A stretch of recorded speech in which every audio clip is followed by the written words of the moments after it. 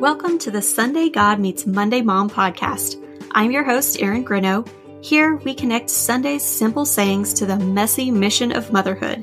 These weekly 5-minute devotions are packed with applicable truth for daily life. I'm so glad that you're here. Our guest today is Rachael Adams. She is the author of A Little Goes a Long Way and the host of the Love Offering podcast.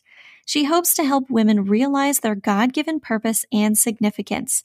She and her husband Brian live in Kentucky with their 2 children, Will and Kate.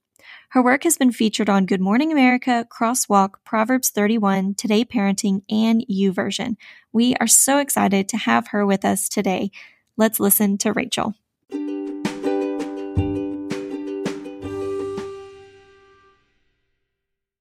A little beginning goes a long way.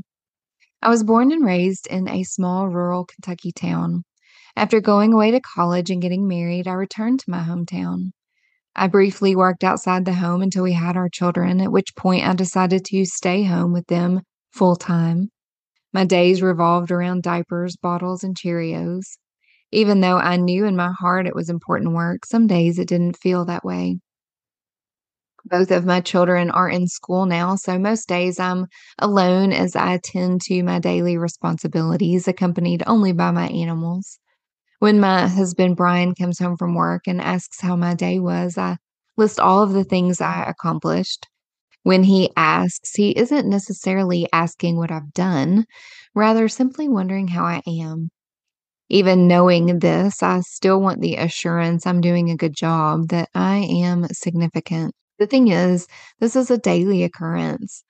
I lay my head down at night, reflecting on what I've accomplished, and I wake up to my alarm and start again, back to what I perceive to be square one.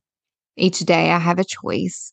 Will I begin again, regardless of how small my work seems in the grand scheme of things, trusting God is growing me and using it all? Or will I grow discouraged and be lulled to sleep by the monotony, believing it is all unimpactful and pointless? This is your choice too. While your to-do list may look different from mine, I have a feeling our hearts are similar. We want our lives to count, but we feel minuscule, like our ordinary, everyday moments will never amount to anything. We take stock of the families we're born into, the towns we grew up in, and the positions we serve in, then determine they are of little value. And if we aren't careful, we can start to believe that who we are, where we are, and what we are doing doesn't really matter.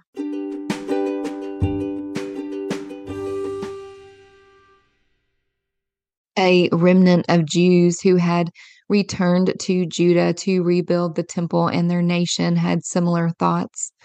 Many of the older Jews were disheartened when they realized this new temple would not match the size and splendor of the previous temple built during King Solomon's reign.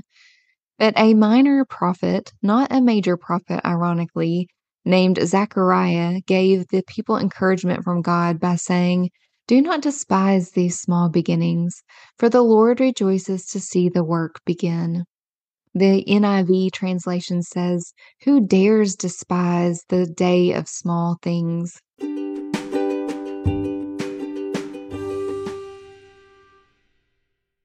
Zechariah was trying to communicate to them that bigger and more beautiful isn't always better.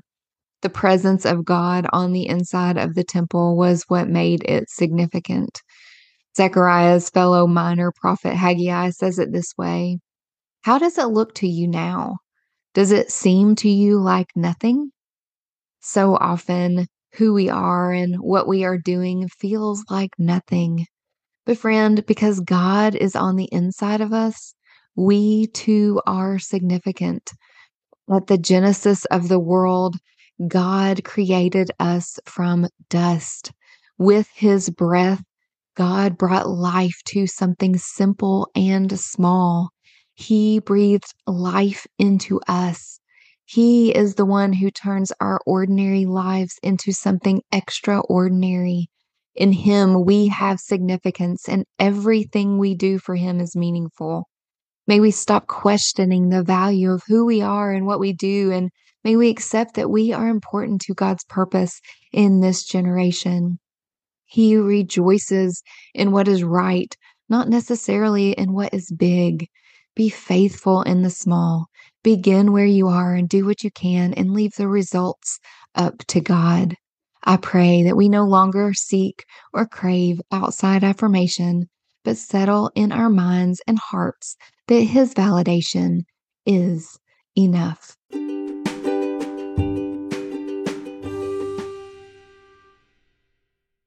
Lord, help us to make peace with the little that we are and the little that we have. May we remember that we are small compared to you and that it is your spirit in us that breathes life into anything that we do. Assure us that you rejoice when we begin. Give us the courage to begin and to celebrate the person that we are in the location that you have placed us. When we're tempted to quit, help us to persevere. Remind us that although we start at the beginning, you have a beautiful ending in store. Today, what is God asking you to begin or begin again?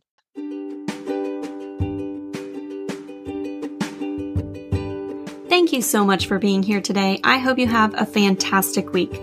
Join us next time for more applications to help you experience the transformation of our Sunday God and life's little lessons that come on Monday.